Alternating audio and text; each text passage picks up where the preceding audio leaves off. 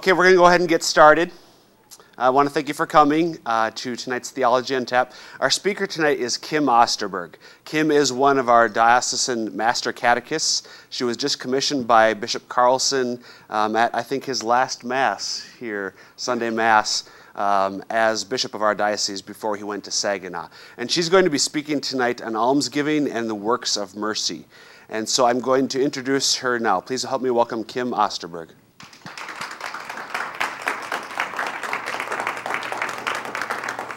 Thank you very much. I'd like to open with a word of prayer, and then Chris will read a little scripture that we're going to hang our talk on this evening. So if you join me, please, in the name of the Father, and of the Son, and of the Holy Spirit. Amen. Come, Holy Spirit, fill the hearts of thy faithful, and kindle in them the fire of thy love. Send forth thy Spirit, and they shall be created, and thou shalt renew the face of the earth. Let us pray. O God, who didst instruct the hearts of thy people through the light of the Holy Spirit, grant that by that same Spirit we may be always truly wise and ever rejoice in his consolation. Through Christ our Lord. Amen. In the name of the Father, and the Son, and the Holy Spirit. Give me a couple of prayers. Yes, please. The reading is from the Gospel of St. Matthew, chapter 25, verses 31 through 46. When the Son of Man comes in his glory, and all the angels with him, he will sit upon his glorious throne, and all the nations will be assembled before him. And he will separate them one from another, as a shepherd separates the sheep from the goats. He will place the sheep on his right and the goats on his left. Then the king will say to those on his right, Come, you who are blessed by my Father. Inherit the kingdom prepared for you from the foundation of the world. For I was hungry, and you gave me food. I was thirsty, and you gave me drink. A stranger, and you welcomed me. Naked, and you clothed me. Ill, and you cared for me. In prison, and you visited me. Then the righteous will answer him and say, Lord, when did we see you hungry and feed you, or thirsty and give you drink? When did we see you a stranger and welcome you, or naked and clothe you? When did we see you ill or in prison and visit you? And the king will say to them in reply, Amen, I say to you, whatever you did for one of these least brothers of mine, you did for me. And then he will say to those on his left, Depart from me, you accursed, into the eternal fire prepared for the devil and his angels. For I was hungry, and you gave me no food. I was thirsty, and you gave me no drink. A stranger, and you gave me no welcome. Naked, and you gave me no clothing. Ill and in prison, and you did not care for me. Then they will answer him and say, Lord, when did we see you hungry, or thirsty, or a stranger, or naked, or ill, or in prison, and not minister to your needs? He will answer them, Amen, I say to you, what you did not do for one of these least ones, you did not do for me. And these will go off to eternal punishment, but the righteous to eternal life. The Gospel of the Lord. Praise to you, Lord Jesus Christ. Thank you. Well, tonight's topic is Mercy is as Mercy does. And we're going to be talking about mercy, the mercy of God, almsgiving, and works of mercy, hopefully within 30 minutes or less. So I'll take my watch off because it's nice and big and I can see it. And that way nobody will be standing there doing this from the back of the room, I hope. Today is Friday, in case you didn't know, March 11th. This coming Sunday is the 5th Sunday of Lent. And when I was a kid, I always wondered, what is Lent? And why do we call it Lent? Well, Lent, I found out, is from an Anglo-Saxon word, Lengton, which means spring. What's spring? Something we live for when we live in South Dakota, isn't it? And usually by now we have slush and we have ice and we have snow and we've been dealing with it for months. This has been a little bit of an aberration for our winters. But what we look forward to about spring are those green shoots that come up out of the earth pretty soon. I don't know how many of you are familiar with an artist named John Crane, who is a South Dakota artist, but he has some beautiful watercolors. One is called Autumn, and one is Winter, and one is Spring. And it will be 14 years ago in August, when my husband and I were celebrating our first anniversary, I bought the original, well, not the original, a print of the original John Crane Spring. And what is so unique about that painting is that there's so many grays and taupes and browns and golds like we usually see in the landscape this time of year. But what is highlighted within that painting are the little green shoots of grass that are coming up and the little buds on the trees. And when we see that in South Dakota, we know it is a season of rebirth. It is a season of growth coming on, of new life. And that is what spring means for us in Lent. Rebirth, conversion, new life. When we're preparing for Lent, we know that there are 3 things that we are called to do throughout Lent: prayer, fasting, and almsgiving. And it is within those 3 that we can come to see even more fully the mercy of God. Before I get talking about mercy, let's back up a little bit and just kind of set the stage, if you will, for our relationship with God and why we need His mercy. We know, and I know all of you know, because it's been revealed to us by God, that we're created in God's image, or His icon, if you will. He loves us, and He desires a relationship with us. And our first parents, Adam and Eve, unfortunately chose themselves over God, ultimately. And then came the split with that original sin. And we were born with original sin on our souls. Now, fortunately for us, we've all been baptized. And we were made adopted spiritual sons and daughters of God. And aren't we blessed to know that? But the thing about original sin is that it leaves our souls weak. We have that concupiscence or that inclination to sin, and therefore we do, and consequently, we need a Savior. If we look at the Old Testament, time and time again we see images of God being merciful to His people. As they leave Him, time and time again, to worship and run after false gods, He brings them back little by little. What I love about the Old Testament is that the relationship God has with His people is described pretty much as a marriage relationship. And that's seen, I think, most explicitly in the book of Hosea. And if you've never read it, read the background on Hosea and then read that book. He's one of the minor prophets in the Old Testament. You've got to go back, past Psalms and Wisdom and Proverbs and work your way through past Isaiah and Ezekiel and Jeremiah. But you'll find Hosea. He was a prophet of the northern kingdom of Israel. Throughout salvation history, Israel split and became a northern kingdom and a southern kingdom. And Hosea was a prophet roughly around the ages of 786 to 746 BC. And his prophecy revolves around his unfortunate marriage to a woman named Gomer. And Gomer was, an adulteress. And she symbolizes within this book the faithlessness of Israel. And just as Hosea couldn't give up on his wife, even when she cheated on him, even when she acted like a harlot, so God could not renounce Israel and kept calling her back. And His calling her back was not so much father and child as much as it was almost a jealous lover calling His people back, come back to me with your whole heart. And a humiliated Israel would finally come back to God.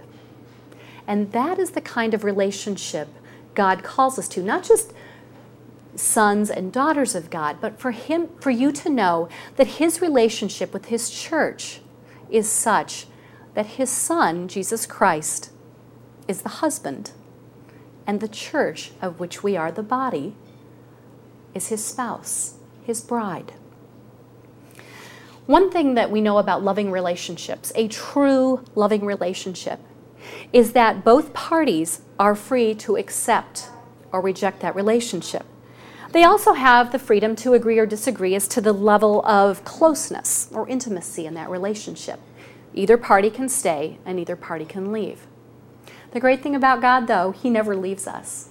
If we're not close to God, we used to hear when I was growing up in the United Methodist Church, well, guess who moved? It's not God. He's the one who's faithful. We're the ones who move. And if we are not continuously moving forward with our relationship with God, we're moving backwards because there is no standing still when it comes to our relationship with God. In the Catechism, in paragraph 1847, it says, God created us without us, but he did not will to save us without us. To receive his mercy, we must admit our faults. If we say we have no sin, we deceive ourselves, and the truth is not in us. But if we confess our sins, he is faithful and just, and will forgive our sins and cleanse us from unrighteousness.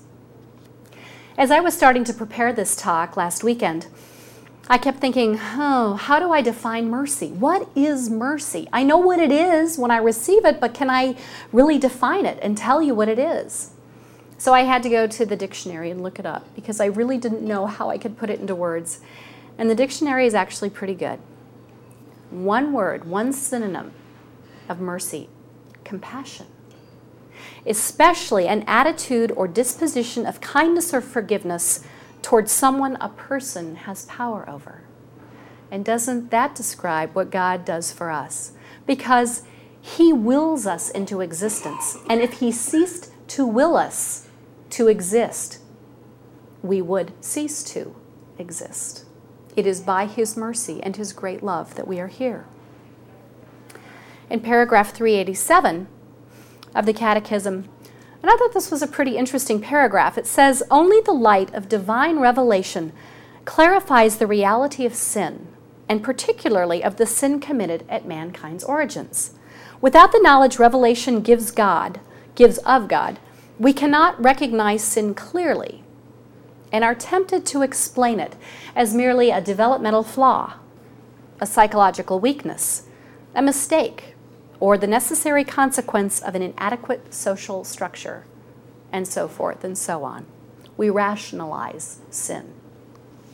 Only in the knowledge of God's plan for man can we grasp that sin is an abuse of the freedom that God gives to us as created persons so that we are capable of loving him and loving one another. A few weeks ago, I remember reading this scripture coming from Matthew 18. We're hitting a lot with Matthew tonight, aren't we? But it's Matthew 18, 21 through 35. And as I read it, it struck me, this is very much about God's mercy and how we are to be merciful as well. The parable of the unforgiving servant. Then Peter, approaching, asked him, Lord, if my brother sins against me, how often must I forgive him? As many as 7 times, Jesus answered. I say to you, not 7 times, but 77 times. That is why the kingdom of heaven may be likened to a king who decided to settle accounts with his servants. When he began the accounting, a debtor was brought before him who owed a huge amount. Since he had no way of paying it back, his master ordered him to be sold, along with his wife, his children, and all his property, in payment for the debt. At that the servant fell down and did him homage and said, Be patient with me, and I will pay you back in full. Moved with compassion, the master of that servant let him go and forgave him the loan. When that servant had left, he found one of his fellow servants who owed him a much smaller amount. He seized him and started to choke him, demanding, Pay back what you owe. Falling to his knees, his fellow servant begged him, Be patient with me, and I will pay you back. But he refused. Instead, he had him put in prison until he paid back his debt.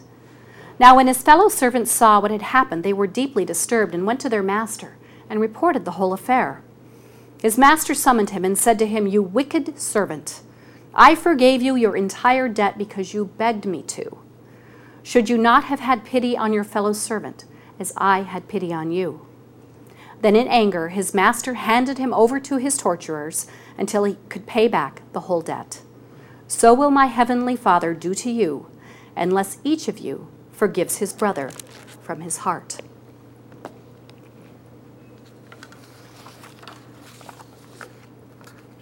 I thought also, as I was preparing this talk, about that baptism, about our becoming sons and daughters, about Christ teaching us to pray, Our Father who art in heaven. And I realized that when God chastises us, sometimes it's like being punished. You know, you're a kid, you've done wrong, swat on the bottom, whatever it takes. And then I thought about my father. My father, Steve Shalanta, died about 2 years ago this May. And Dad and I butted heads quite a bit during junior high and high school. In fact, it wasn't until I became Catholic and got married that our relationship really grew. And I treasure the years that Dad and I did have a wonderful relationship. When I think about the times that I rebelled against him, thinking of me being like Israel and my father being like God, the loving Father, if I spoke back to him in defiance when caught in rebellion, my punishment was great. And there were times Israel's punishment was great.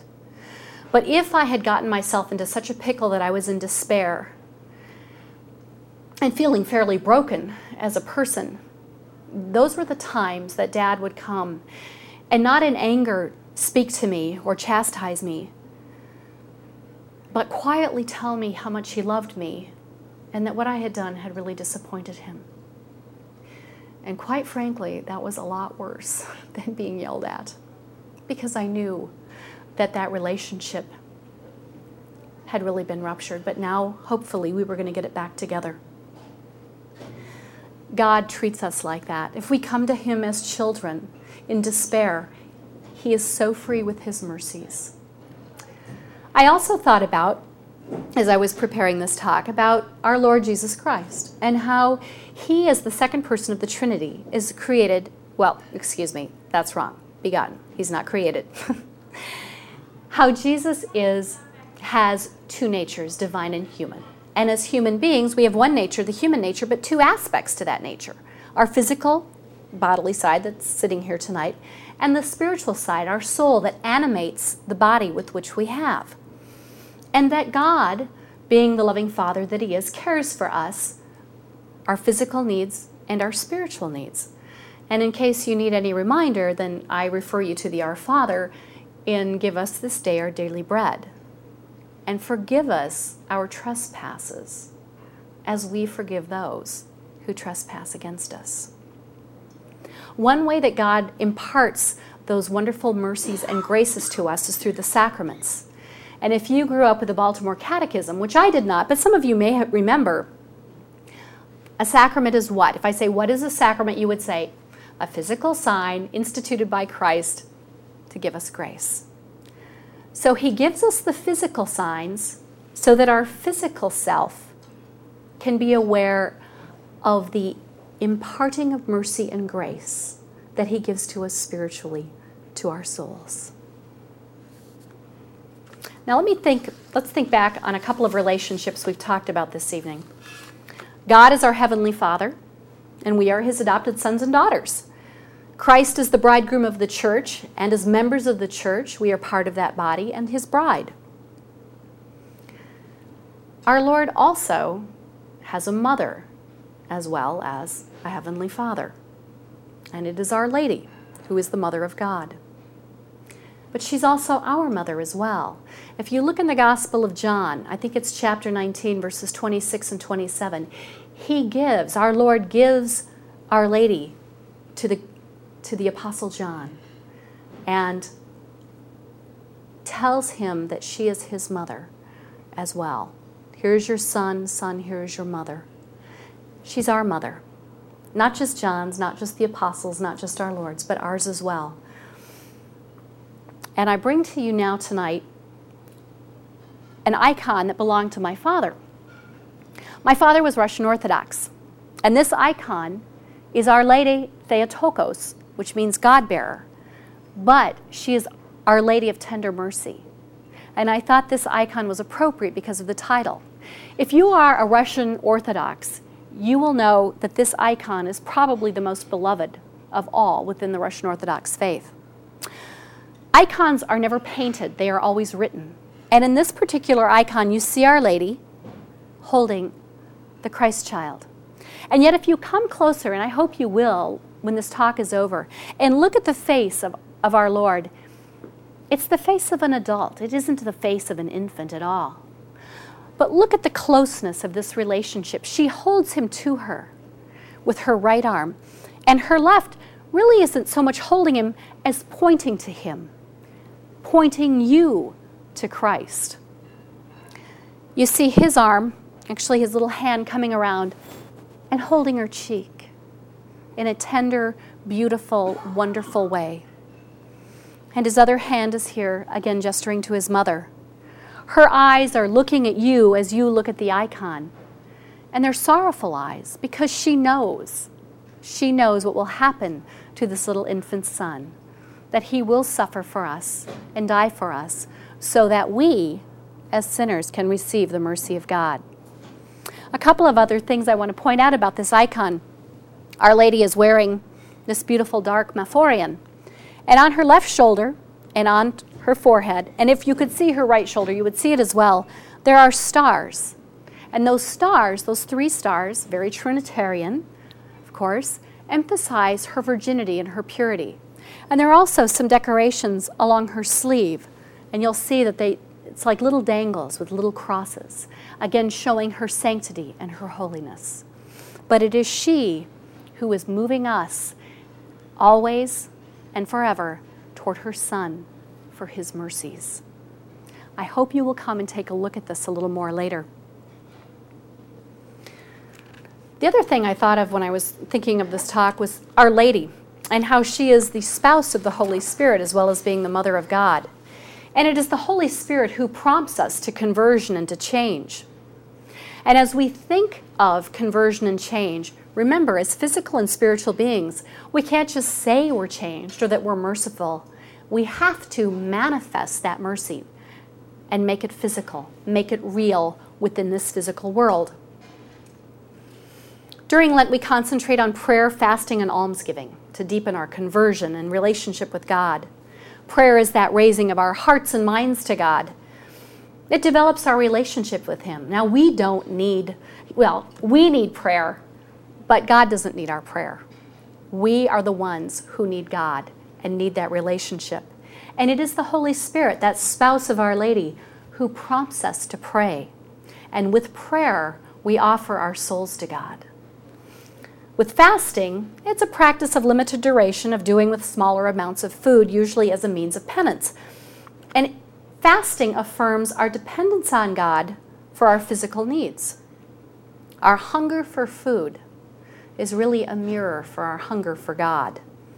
During Lent, as you know, all of us between the ages of 14 and 59 and in good health are obliged to fast only on 2 days, Ash Wednesday and Good Friday.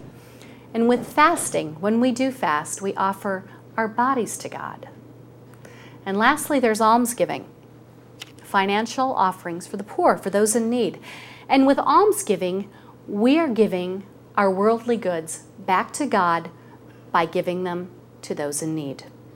Which each of these 3 gifts that we give to God and practice during Lent, and hopefully practice beyond Lent, we go beyond mere lip service into concrete acts which demonstrate to God and to ourselves that every gift God gives us deserves to be returned to Him. Each is an imitation of Christ, who prayed and fasted and gave up every worldly good he possessed unto death. Think about that. If you have an opportunity tonight, the Passion of the Christ reopens in theaters throughout the United States. So think about the agony in the garden. As Jesus prayed, he sweat blood. And as he fasted, sometimes for 40 days at a time, he also, after the fasting, gave up his earthly possession, his seamless cloak at the crucifixion. It was stolen and given up for gambling. And on Good Friday, he gave all. And in short, he gave 100%. Now, if we tithe, 10% is what we're asked to tithe, isn't it? We may not get back exactly what we've tithed. We may get more back. But there's no guarantee that what we tithe, we will get back financially or materially. We may get other graces given to us by God. It may be the grace of good friends. It may be the grace of good health. It may be grace itself to change our lives. So when you think of prayer, fasting, and almsgiving, think of it as a spiritual trifecta, if you will. Many of you do all 3. Maybe some of you do some of the things some of the time and just need a little push. And I would say don't wait. Take a leap of faith and start prayer, fasting, and almsgiving. It's not too late. We still have a few more weeks of Lent. St. Clement I said it better than I can. Fasting is better than prayer, and almsgiving is better than both. In December of 2003, His Excellency John Favalora, the Archbishop of Miami, gave 2 messages on the works of mercy. He said the difference between a sinner and a saint can be summed up with one word, and that is selfishness. Those who act in self-indulgent ways thinking only of themselves are easily led to sin. Those who look outward, putting the needs of others before their own, are less likely to fall into temptation and sinful behaviors. And that's why the proof of one's faith is not how often we go to church, but in how we treat others. And if you don't believe me, I refer you back to Matthew 25, verses 31 through 46, which Chris read earlier. The corporal works of mercy, as we know, are those that are of the body or physical. Feed the hungry, give drink to the thirsty, clothe the naked, shelter the homeless, visit the sick, visit the imprisoned, and bury the dead. So think for a minute, how do we minister to the hungry and the thirsty, the naked and the homeless? Do we volunteer at the banquet when given an opportunity? Or how about St. Francis' house? Even sitting down with our own family for a meal can be feeding the hungry. Unfortunately, in the United States today, it is a rarity among many families that they sit down more than one night a week for a family dinner. So our building up our family and feeding the hungry within our children and our families is a great way of showing mercy to our children and building up their faith as well as our own. How about donating your time, your talent, and your treasure to a program like Family to Family, if that's within your parish, or Habitat for Humanity? And we know that giving financial support to worthy charities is a very good thing, but when someone is ill, or someone is in prison, or someone has died, making that physical visit to that person who is ill or imprisoned, or to the loved ones of the one who has died, is a necessary comfort for those who are sorrowing. There are other programs that may be available within your parishes that you could volunteer with if you are able to. And I would encourage you to consider the hospice programs at both Sioux Valley and Avera McKinnon. It is an opportunity that you, I'm sure, will get back far more than you give with your presence. If you are interested in learning more about the hospice programs at either hospital, I would encourage you to call, because hospice volunteers, being with those who are dying and the families of those who are dying, is very, very much a worthy charity, a worthy gift of your time. Also be alert for during the day for moments when we're called to help others. And remember, as you give that help, it is Christ to whom you are offering help. Because whenever you did this for the least of mine, you did it for me, he says. The spiritual works of mercy deal with the inner spirit, both our own and that of our fellow human beings. Counseling the doubtful, instructing the ignorant, admonishing the sinner, comforting the sorrowful, forgiving injuries, bearing wrongs patiently, and praying for the living and the dead. So think about the spiritual works of mercy. When someone asks for our advice, do we offer spiritual truths, or do we just tell them what we want to hear because we don't really want to get into it? Do we volunteer to teach religion in our parishes? How about giving a catechism, perhaps, to a family member or friends who maybe have fallen away from the faith a little bit or haven't bothered, to learn as much as maybe they could have? If someone you know is pregnant and considering abortion, do we help her contact services that can help her through her pregnancy and delivering that baby and bringing new life into the world? Or do we choose the easy way out and maybe it's not our business to get involved? If someone you know drinks too much or uses illegal drugs, do we admonish them about the error of their ways, or do we keep quiet because we don't want to fight? And how often do we really freely forgive those who have wronged us or bear wrongs patiently that have been inflicted upon us? And do we have masses offered up for those who have died and remember them in our prayers? About 3 years ago, I realized that in my career as a nurse, I had been looking at the obituaries every day. When I started my nursing career, I was in oncology and hospice at Avera McKinnon. And many of my patients did die over the course of the time that I worked on that unit. And I kept up the practice of looking at the obituaries. 3 years ago, I realized I have a great opportunity every morning to pray for those who have died, especially those I don't know. maybe they don't have anybody praying for them. So I open the Argus Leader every day, and as I go through the Sioux Empire section and look at the obituaries, I try to say a prayer for each person who is listed there and for those who aren't listed. And I hope you will do the same in the future. Developing a merciful heart, a merciful attitude, takes time and effort. One of the great ways that you can pray for mercy within this world, to develop that merciful attitude, that merciful heart, is to pray the Divine Mercy Chaplet. The Divine Mercy Chaplet came about from a little lady named Saint Faustina. She was born Helen Kowalska in a little village just west of Lodz, Poland, back in August 25th of 1905. She was the third of 10 children, and when she was almost 20, she entered the Congregation of the Sisters of Mercy. Those members, those nuns, devote themselves to the care and education of troubled young women.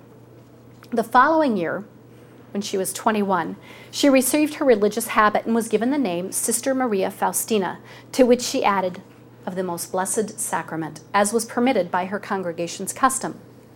In the 1930s, Sister Faustina received from the Lord a message of mercy that she was told to spread throughout the world. She was asked to become the apostle and secretary of God's mercy, a model of how to be merciful to others, and an instrument for re-emphasizing God's plan of mercy for the world. The message of mercy that Sister Faustina received is now being spread throughout the world, and she has, within the past few years, been canonized and is now Saint Faustina. She has a wonderful book, her diary, called Divine Mercy in My Soul, and it's become a handbook of devotion to the Divine Mercy. She would not have been surprised, for she had been told that the message of God's mercy would spread through her writings for the great benefit of souls. Through St. Faustina, Jesus revealed special ways to live out the response to his mercy, and one of which is the Chaplet of Divine Mercy. I hope that you will learn more about the Chaplet of Divine Mercy if you don't know it already. I hope that as you leave here tonight, you will go forth thinking about ways you can develop that attitude of mercy within your soul, and that you begin to show mercy to others as you realize how much God has shown mercy to you and will any time that you are truly sorrowful and truly ask. It is my hope, it is my prayer, that all of us remember that mercy is truly as mercy does. Thank you.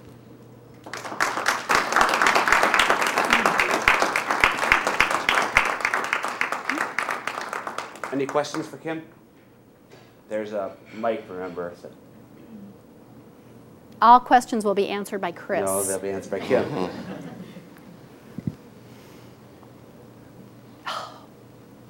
Rock You did a very good on. job. Rock on, no questions. She'll be around if you're you'd like to ask them privately, but otherwise, I don't remember the date, but the next Theology and Tap will be in about a month. I think it's the second Friday. So I want to thank you for coming. As always, you're welcome to stick around and have some more food and drink. April 8th. And we'll see you on April 8th. Thank you.